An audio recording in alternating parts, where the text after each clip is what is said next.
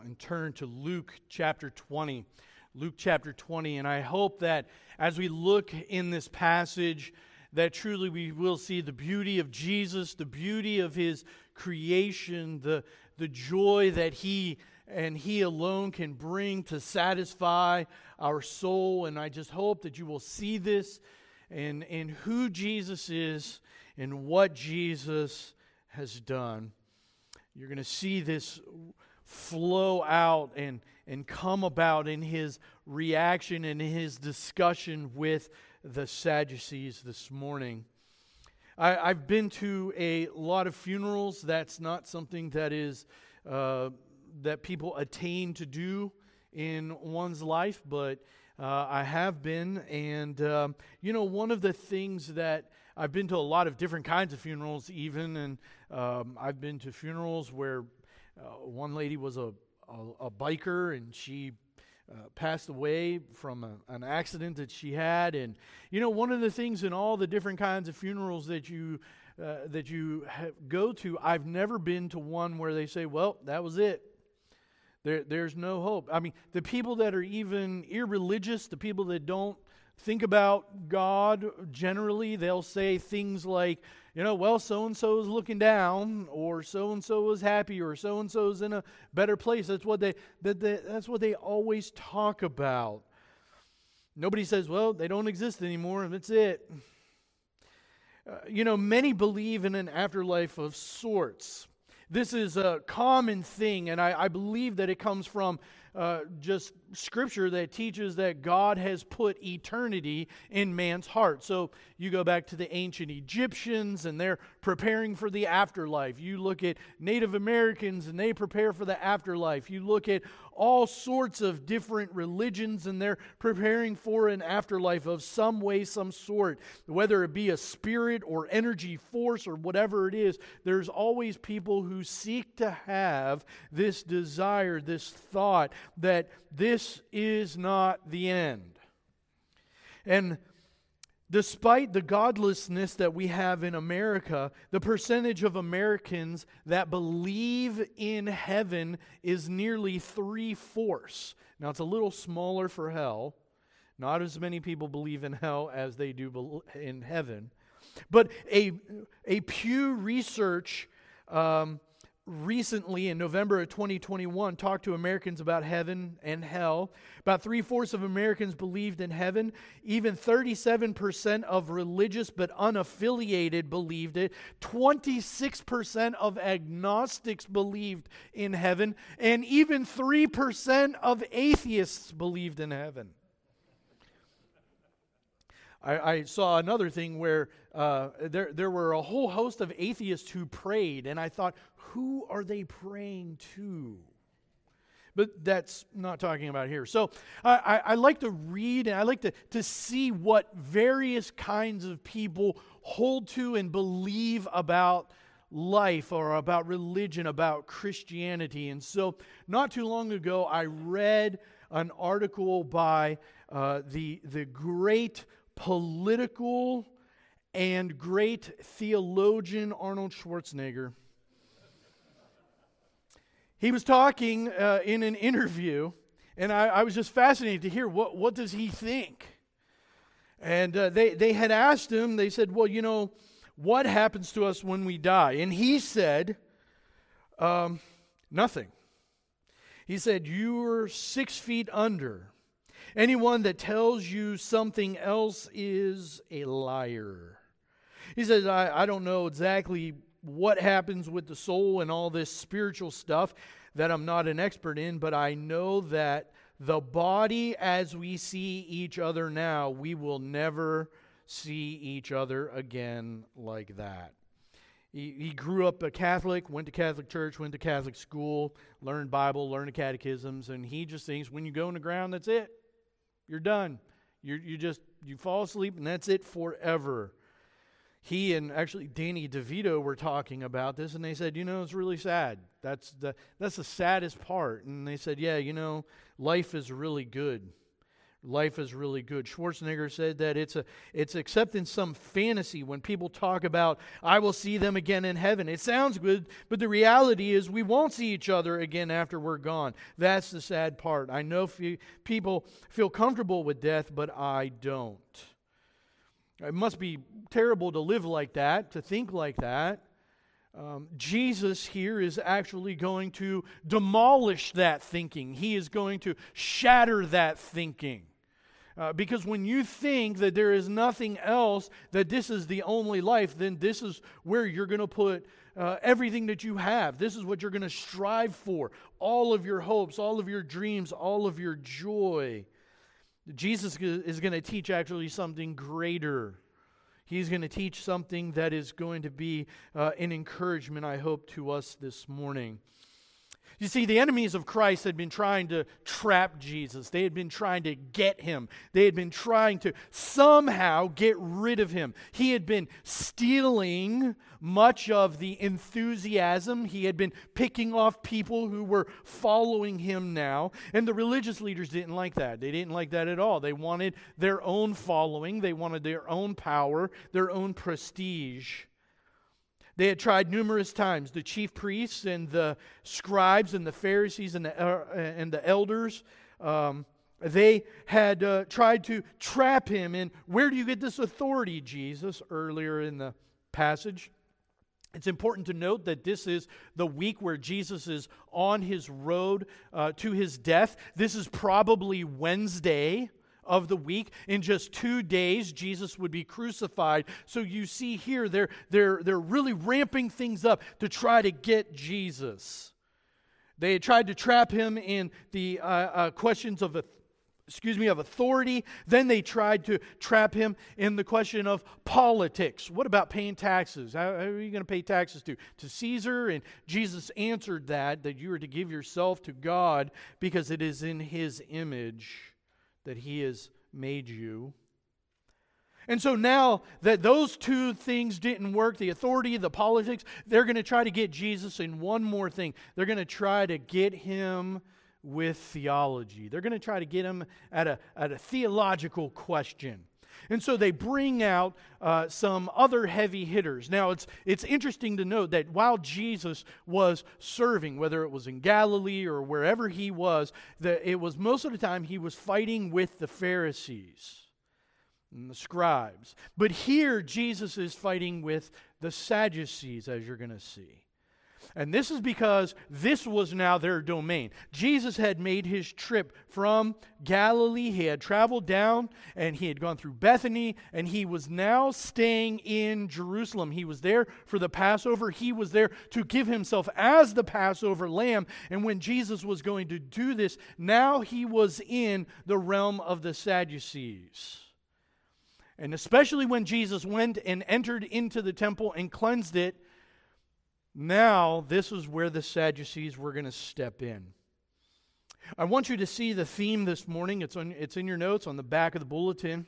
The theme this morning is that those who trust in Christ should trust his word and not underestimate his covenantal promises, power, creativity, and goodness. All of those things are found here in this rich passage that we're going to unfold and we're going to see. First of all, let's look and see what happens in verses 27 through 33. Here we see the gotcha theological questions. From the very beginning, you know that the Sadducees didn't really care. They didn't really want to know the answer to this question. They thought they had come up with the perfect formula to nail Jesus. That's all that they wanted. They didn't really truly desire the truth. Notice in verse 27, it says, there came to him some Sadducees, those who deny that there is a resurrection. Now, this is another group of the antagonists. They're coming to take the shots at Jesus. Prior to this, you had the scribes and the elders who were, and they had hired the spies to come out to Jesus. But this is the very first time that the Sadducees come out and speak against Jesus that Luke records. So this is the first time that they're coming on the scene here from Luke. Now, these were the leaders at the temple, and many of them were even chief priests and members of the Sanhedrin. Many of these Sadducees were the aristocrats, and we'll talk a little bit more about that in a second. But here, it is important to note what Luke specifically says about them. Luke says that they did not believe in the resurrection. And I've said it before, but if you're new and, this is... the Sadducees didn't believe in the resurrection. This is the only life, and that's why they were sad, you see? Okay? So now you can always remember that and keep them separate. The Pharisees, they were the conservatives. They believed in resurrection and the afterlife, and they believed in angels and the spiritual. They also believed in all of their other man-made rules, but then you had these Sadducees over here. And there's no such thing as the resurrection. As a matter of fact, later on not the Gospel of Acts, but later on in Acts, Paul is standing before the Sadducees. And one of the best ways to get out of a court situation is to create a disturbance. That's not advice, by the way. I'm just telling you that that's something that Paul used. Here Paul was standing there, and there were these Sadducees, and they kind of had him, there was the chief priest, and they kind of had him on trial, and they were arguing with him and fighting with him about this stuff, and he knew they didn't believe in the resurrection, but there were all these Pharisees that were there. Now, all it takes is you get two groups of people that differ theologically, just throw out there some theological topic, and you're going to have a fight on your hands. Okay? That's why people they get sucked in online. You see somebody says something wrong that you think theologically. People, man, they are keyboard warriors, and they spend all their time, and nobody's ever converted or nobody ever changes their mind from that stuff. But Paul saw that. And so then he says, well, I was a Pharisee, and I believe in the resurrection. And all the Pharisees rise up, and they're like, yeah, that's right. The resurrection is true. And the Sadducees are like, no, it's not. And so then there was this huge ruckus, this big fight, and they have to whisk Paul away. Trial's kind of over. He creates a diversion by throwing this out because he knows what his opponents are like. As a matter of fact, it tells us a little bit about the Sadducees. It says in Acts 23, 6-8, it says, for the Sadducees say there is no resurrection, nor are there angels, nor do they believe in the Spirit, but the Pharisees acknowledge all of them. You see, one of the things you're going to see is Jesus, when he gives his answer, you are going to see Jesus hit all of those things. He's going to talk about the resurrection. He's going to talk about the angels. He's also going to point back to Moses, which is indeed very important. You see, Josephus records, actually, that they did not hold to an afterlife. They didn't hold to rewards or punishments. You die and that's it, like many secular Jews today. They were a worldly group. They were an aristocratic group. They had the money. They were much more likely to be in cahoots with Rome because, hey, that's where the power is. So they were happy to be along with Rome as long as it enabled them to have power there in the temple and to make money, because after all, this is what we are living for. And so it says that they loved their power and prestige. They probably came from Zadok, which was the high priest under David, along this group. They were a priestly group. But it's weird to us. Here are the high priests, the priests of the temple. They didn't even believe in the resurrection. One of the things that they specifically did not do, and they differed from the Pharisees about, was the Pharisees not only held to the entire Old Testament, which was good, but they also added all these extra laws, right? You remember all those extra laws. You can throw something on the Sabbath. You can throw something up in the air and you can catch it with the same hand. But if you throw something up in the air and you catch it with the other hand, that's work. Okay? Just crazy stuff. All kinds of crazy things. And so the Sadducees said, we don't believe in any of that stuff. As a matter of fact, we are so pure, we really only hold to Moses. We really only hold to the Torah. See, in the Old Testament times, and this is what Jesus is living in, right? He's living in the Old Testament times. In the Old Testament times here, there were three divisions of the Old Testament. You had the Torah, the Nevi'im, and the Ketuvim. Okay? You have the law, the writings, and the prophets.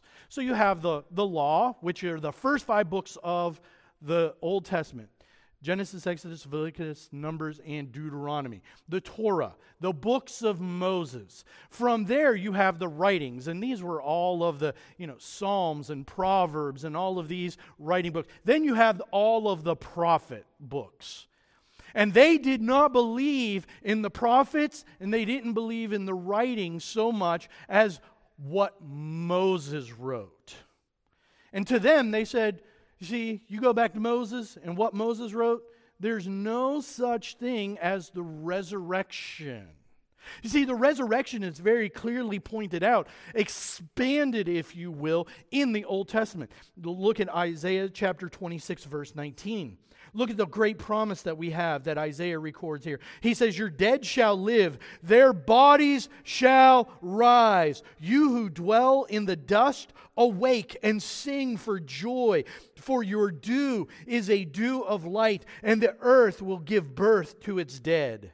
One of the greatest verses that teach this is Daniel chapter 12, verse 2, where it says, and many of those who sleep in the dust of the earth shall wake, some to everlasting life, and some to shame and everlasting contempt. You see, it appears they didn't believe those teachings. They didn't believe the writings of Isaiah. They didn't believe the writings of Daniel. It shows up in Psalm 16:11, where God speaks of the fact that Jesus fulfills this, but David sits at the throne of David, that there's great joy before him forevermore. He said they don't believe any of those writings because they hold to the Torah. And so their question actually comes from Moses. That's why they bring this up. They have this question in verse 28. Teacher, they're being respectful. Moses, that's why they go back to Moses. They want to catch Jesus with a question from their leader, Moses. Moses wrote that if a man's brother dies, having a wife and no children, a man must take the widow and rise up offspring for his brother. That's quoting basically Deuteronomy 25:5. Speaks of this idea of levirate marriage. We'll talk about that here in a second. And so then they proceed with a whole host of what ifs. What if this woman has her husband, he dies, no child. Then here comes another and another, all the way up to 7. And then finally she dies. Now this did not actually happen. Most likely what is going on is they're just saying, hey, what if all this, let's apply this. Now you don't believe in adultery. You don't believe in multiple marriages, Jesus. So basically by saying all of this, if you truly believe that there is a resurrection from the dead, well then whose wife is she going to be? Gotcha, Jesus. Because we know you're not going to say, well, she's all their husbands are hers. You're not going to approve of that. We gotcha. See, that's what they think. Point number 1 in application, we need to beware of erudite elitists who question God's word. Okay? I put that in there. I used that word on purpose, erudite, these pseudo-intellectualists, these people that think they're so smart and they're so elite, they know so much more than you do because they have this learning. And that's what the Sadducees were. You see, it reminds us of, let me just give a real brief few things here. It reminds us of the Jesus seminar. Point that the Jesus seminar really isn't about Jesus and it's not a seminar. You might think, oh, Jesus seminar, I'll go to that. Well, no, you really wouldn't want to go to that. It was actually a whole group of quote-unquote scholars and included a bunch of other folks who did not believe in the historicity of Jesus. And so they were on the search for it. It included movie critics and filmmakers and all kinds of these people, and people that went to places such as Harvard and Vanderbilt and, all these places, most of them. They didn't include any evangelical scholars. And what they would do is they would take all the New Testament readings of Jesus, all through the Gospels, and they would vote. They would read this passage, for instance. They would read this passage and they would say, now, do you really think that Jesus said these words? And so they would look at anthropology and they would look at psychology and they would dabble with all sorts of these things, and then they would come down to a vote. All these people sitting in a room, and what they would do is they would vote using marbles. A bunch of New Testament scholars, quote unquote, playing with marbles. And they had different colors. Red, basically red meant, yeah, we think Jesus probably said something similar to this. Pink meant, well, Jesus said something like it, but maybe not exactly. Gray meant, well, he didn't say this, but the idea is captured. Or a black marble meant, no, Jesus didn't say it. It probably came from one of his late followers. Now, how in the world they could figure this stuff out? As a matter of fact, one of the commentaries that I read regularly actually reports, understand, it just shares, this is what the Jesus Seminar says about this. And almost always they say, well, most of the time they don't think that Jesus said anything.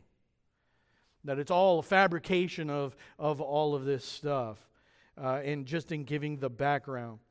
But this is a very popular thing today. You might not think it, because hopefully you don't read this trash, but somebody like Bart Ehrman from North Carolina University, he's a New Testament scholar, graduated, by the way, from Moody Bible Institute, and Wheaton, went off to Princeton, where he lost his faith. He has some New York Times bestseller books, such as Misquoting Jesus, the story behind who changed the Bible and why. And books like Jesus Interrupted, revealing the hidden contradictions in the Bible, where he states this: the Bible is filled with discrepancies, many of them irreconcilable contradictions. Moses didn't write the Pentateuch, the first 5 books of the Old Testament. Matthew, Mark, and Luke, and John did not write the Gospels. He goes on farther and says, the Exodus probably did not happen as described in the Old Testament. The conquest of the Promised Land was probably based on legend.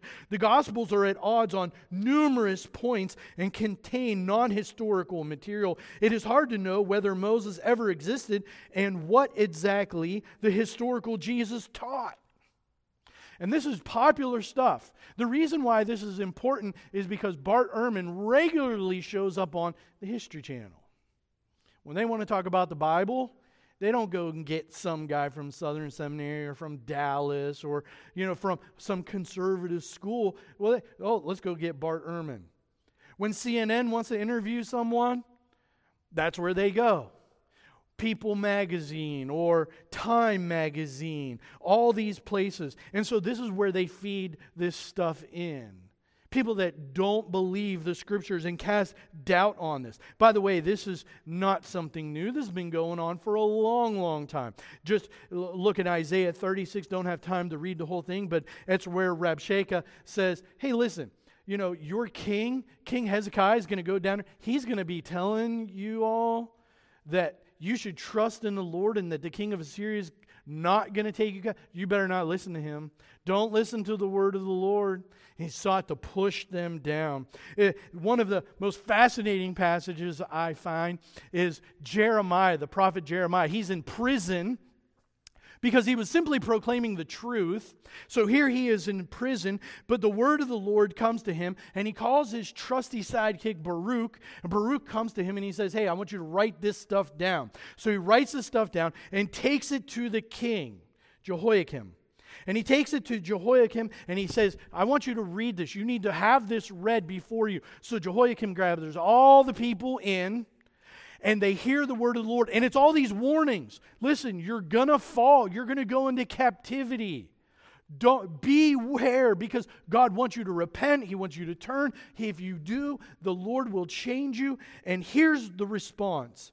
Jehudi, who was the one of the clerks, takes the scroll, and it says that he read, this is found in Jeremiah chapter 36, 21 to 34. Jehudi read 3 or 4 columns of the writing of Jeremiah. And here's what he did. It says, the king, that as he was reading 3 or 4 columns, the king would cut them off with a knife and throw them into the fire in the fire pot until the entire scroll was consumed with fire that was in the fire pot.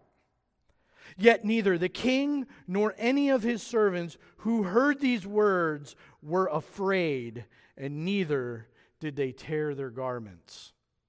So here's the king of Israel, it's like taking the Bible and just ripping pages out and throwing it into the fire and laughing and mocking.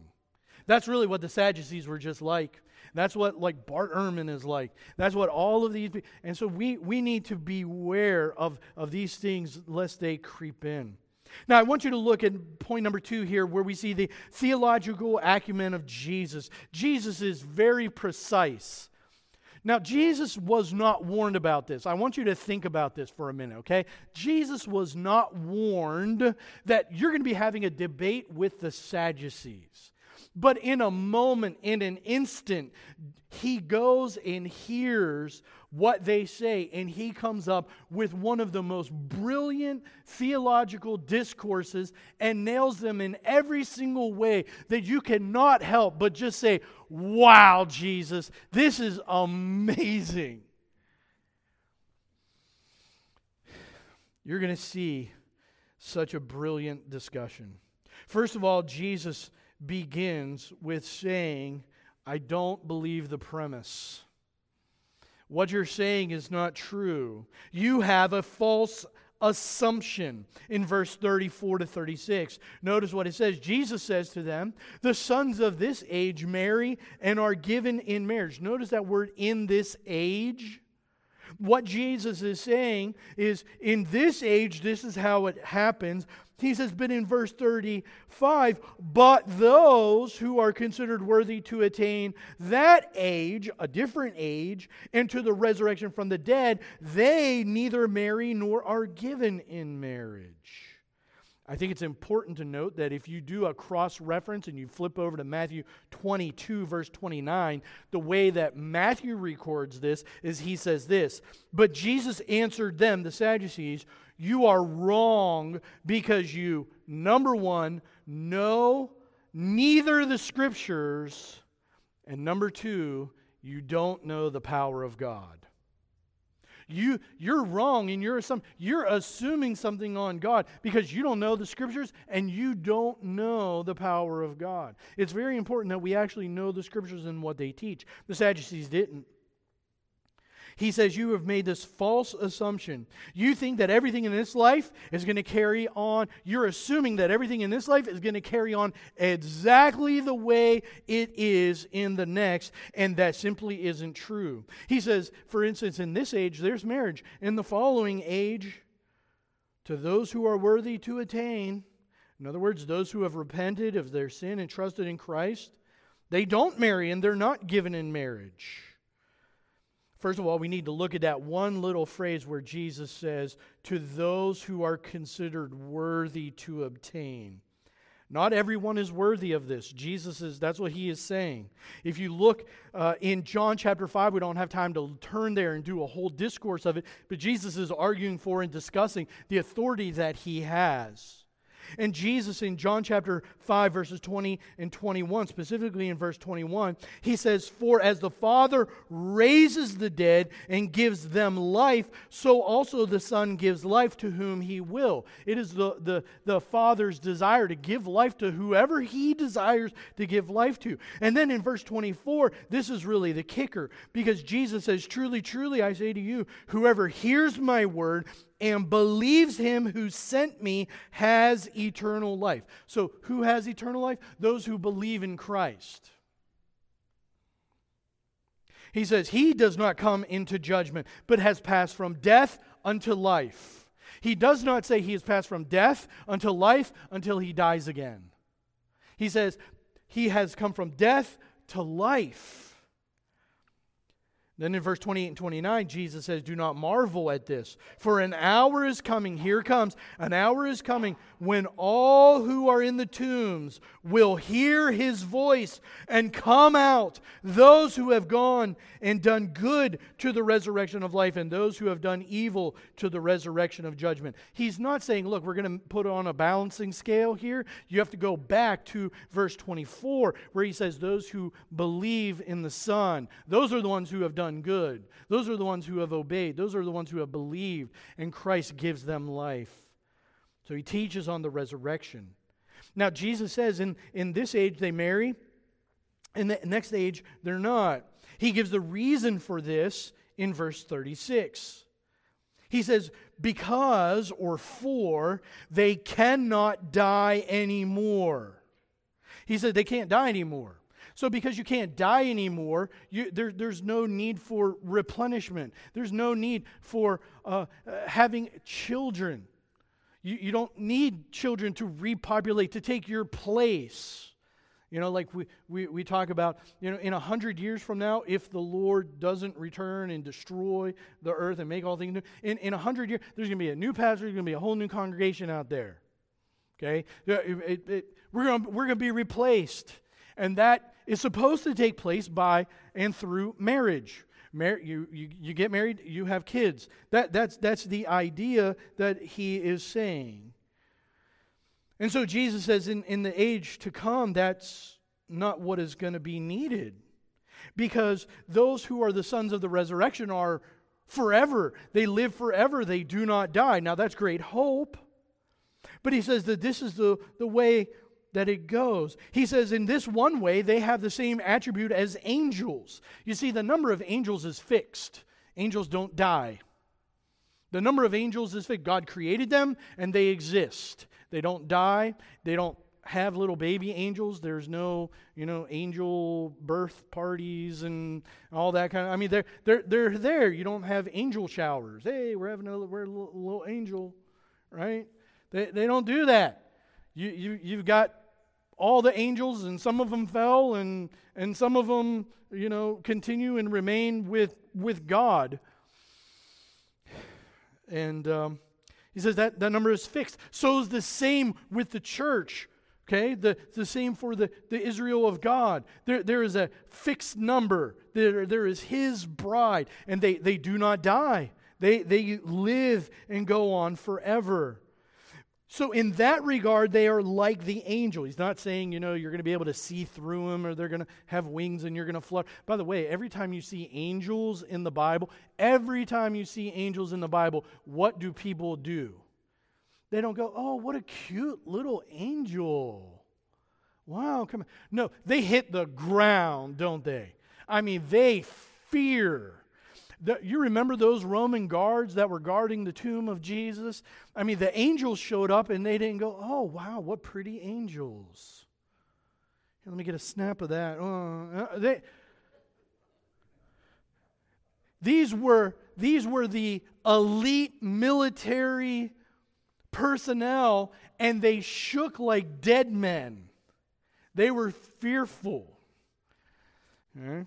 That gives you little insight when you look down and call your little kid, oh, precious little angel or something. I don't know. But the point is that's what angels are like. We've allowed it to become something different.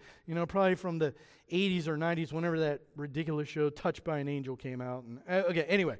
So you see here that we're like the angels only in the fact that we exist forever and we are there for God. Verse 36, he says, because they are sons of God, sons of the resurrection. So we have obtained to that. And now Jesus, we need to understand point number 2, is that we need to thoughtfully prepare for eternal life. Eternal life is forever. They thought, the Sadducees thought, there is no such thing. But sometimes we are like functioning Sadducees. I got to gather all this stuff. I got to live for today. I got to live for, and he said, listen, you're going to be living forever somewhere else in a different place in a different time. You're a pilgrim, right? So you need to live like that. Don't be a functioning Sadducee. You say, I believe in eternal life.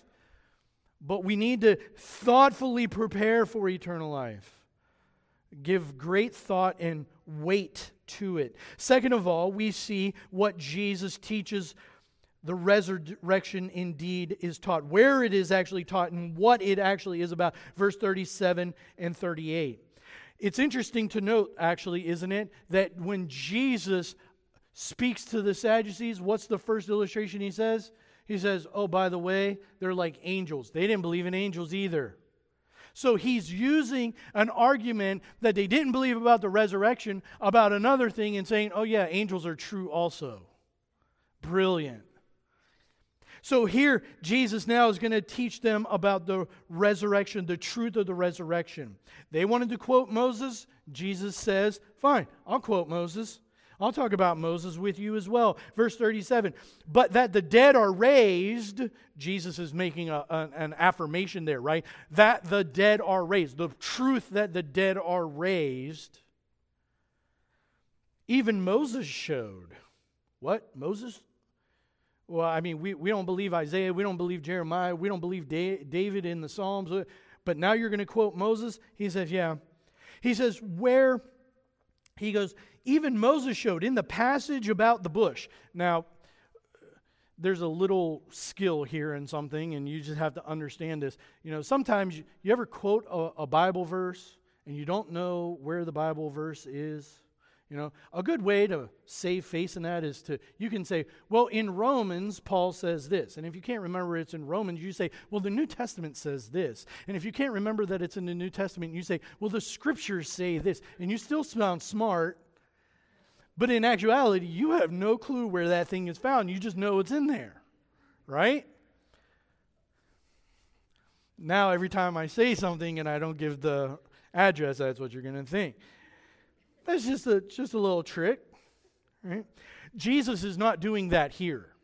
When Jesus goes, well, there's that passage about the bush. Jesus isn't saying, I know that there's something in the Bible about this burning bush or something like that. You have to understand that chapters weren't put in the Bible until like the 1200s.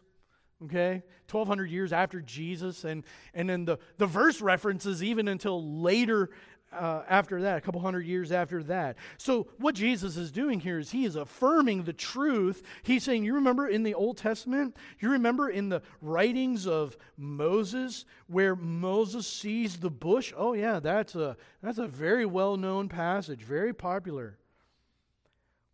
He says, well, when you turn there in Exodus 3, actually, it's found in Exodus 3, verse 6.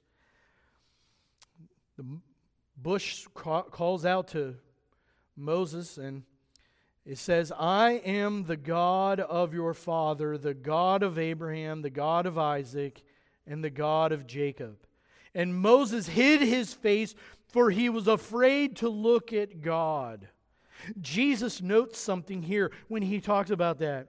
He says now in verse 38, He is not God of the dead, but of the living, for all live to him. See, he does not say, I was the God of Abraham, I was the God of Jacob, I was the God of Isaac. He says, I am the God of Abraham, which means Abraham is still alive.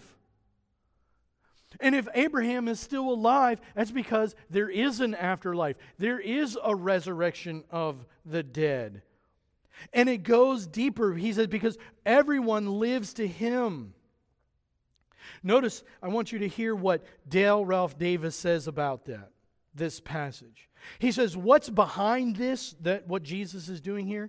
He says, I think it goes back to Yahweh's covenant promise to Abraham when he assured him that He would be God to you and to your seed after you. Now, if the eternal God pledges Himself to be God to you, that establishes a relation that is as eternal as the God who promised it. Once Yahweh binds Himself to you to be your God, there is no circumstance, no opponent that can ever sever that relation. Even in death, He is still the God who holds you and at the right time will raise you to life. Now, if that doesn't make you excited about the hope and future hope of resurrection and the hope that those who have gone on before us, that they are more alive now than ever before, I don't know what does. Jesus is trying to say, listen, get your eyes off this world a little bit and look to the future. Look at the glory of what is going to be. And so sometimes we look at this world as if this is really the greatest that there is. I mean, we see the beauty of the earth. We see the beauty of relationships. We see all of these things, and we're like, well, this is what I want to hold on to. And what we need to do is point number 3, we need to trust your Creator that your future will be greater than imagined.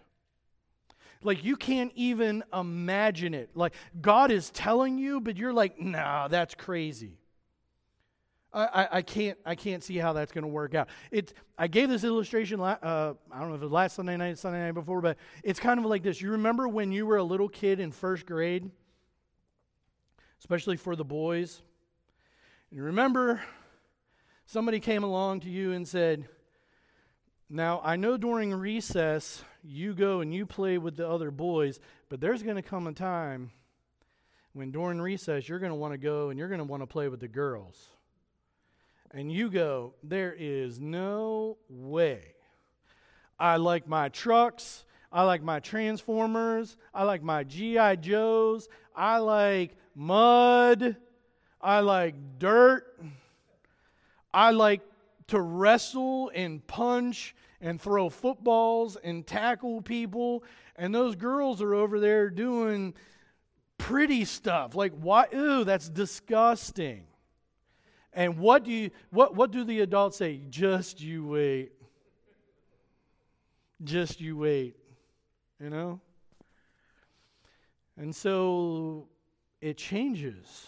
Now, at that time when you are 6, 7, 8, you can't imagine wanting to hang out with girls. But then something happens. And you can't imagine not hanging out with the girls. I mean, you're missing football games.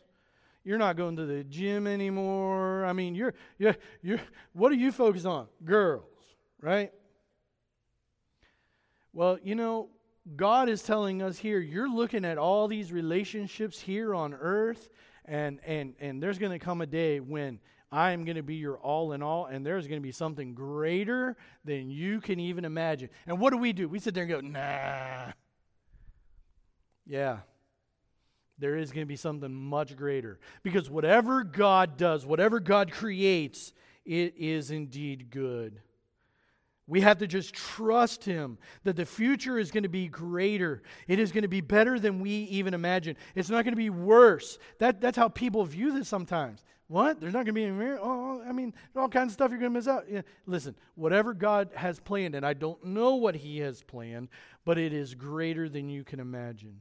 Point 3 here, we have the cessation, the stopping of the antagonists' inquiries. Look at verse 39 to 40. Notice what happens. Pay very close attention to the very first verse. Then some of the scribes answered. Wait a minute, just stop right there. You may have blown through this in your reading, but who is Jesus talking to in verse 27? Who was He talking to? The Sadducees. Now, who is answering Jesus? The scribes. You see, the Sadducees didn't even say anything. They didn't even answer. It's the scribes that are answering. And the scribes were the scribes from the Pharisees. See, the opposite side of the theological dilemma. It's kind of like the scribes step in and say, very good answer, Jesus. There is a resurrection. See, you Sadducees, you don't know what in the world's going on. That's what happens. They thought they were outwitting Jesus, but Jesus outwits them. He knows that their theological gymnastics will get them to the positions that they want, but that's because they weren't desiring the truth. And even the other enemies of Jesus affirm this. And it says in verse 40, for they no longer dared to ask him any more questions. They had been put down so many times. And so one of the things that we need to realize finally in point number 4 here, we need to realize that God silences the scoffers. God silences the scoffers. There have been scoffers, there are scoffers, and there will be scoffers, but God is going to silence them all. In Jude 18, he gives a very quick thing. Someday we'll preach a sermon on it, but I just want you to see this one thing. Jude writes, they say to you, these are the scoffers, in the last time there will be scoffers following their ungodly passions. That's what the Sadducees were. They were filled with ungodly passions. And he says, it is these people, these who cause divisions. They are worldly people, and they're devoid of the Spirit. So you say, how do we fight against that? I mean, if there are scoffers all over the place, how do we try to be like Jesus and come up with the greatest arguments that we can? He says, no, here's what you need to do.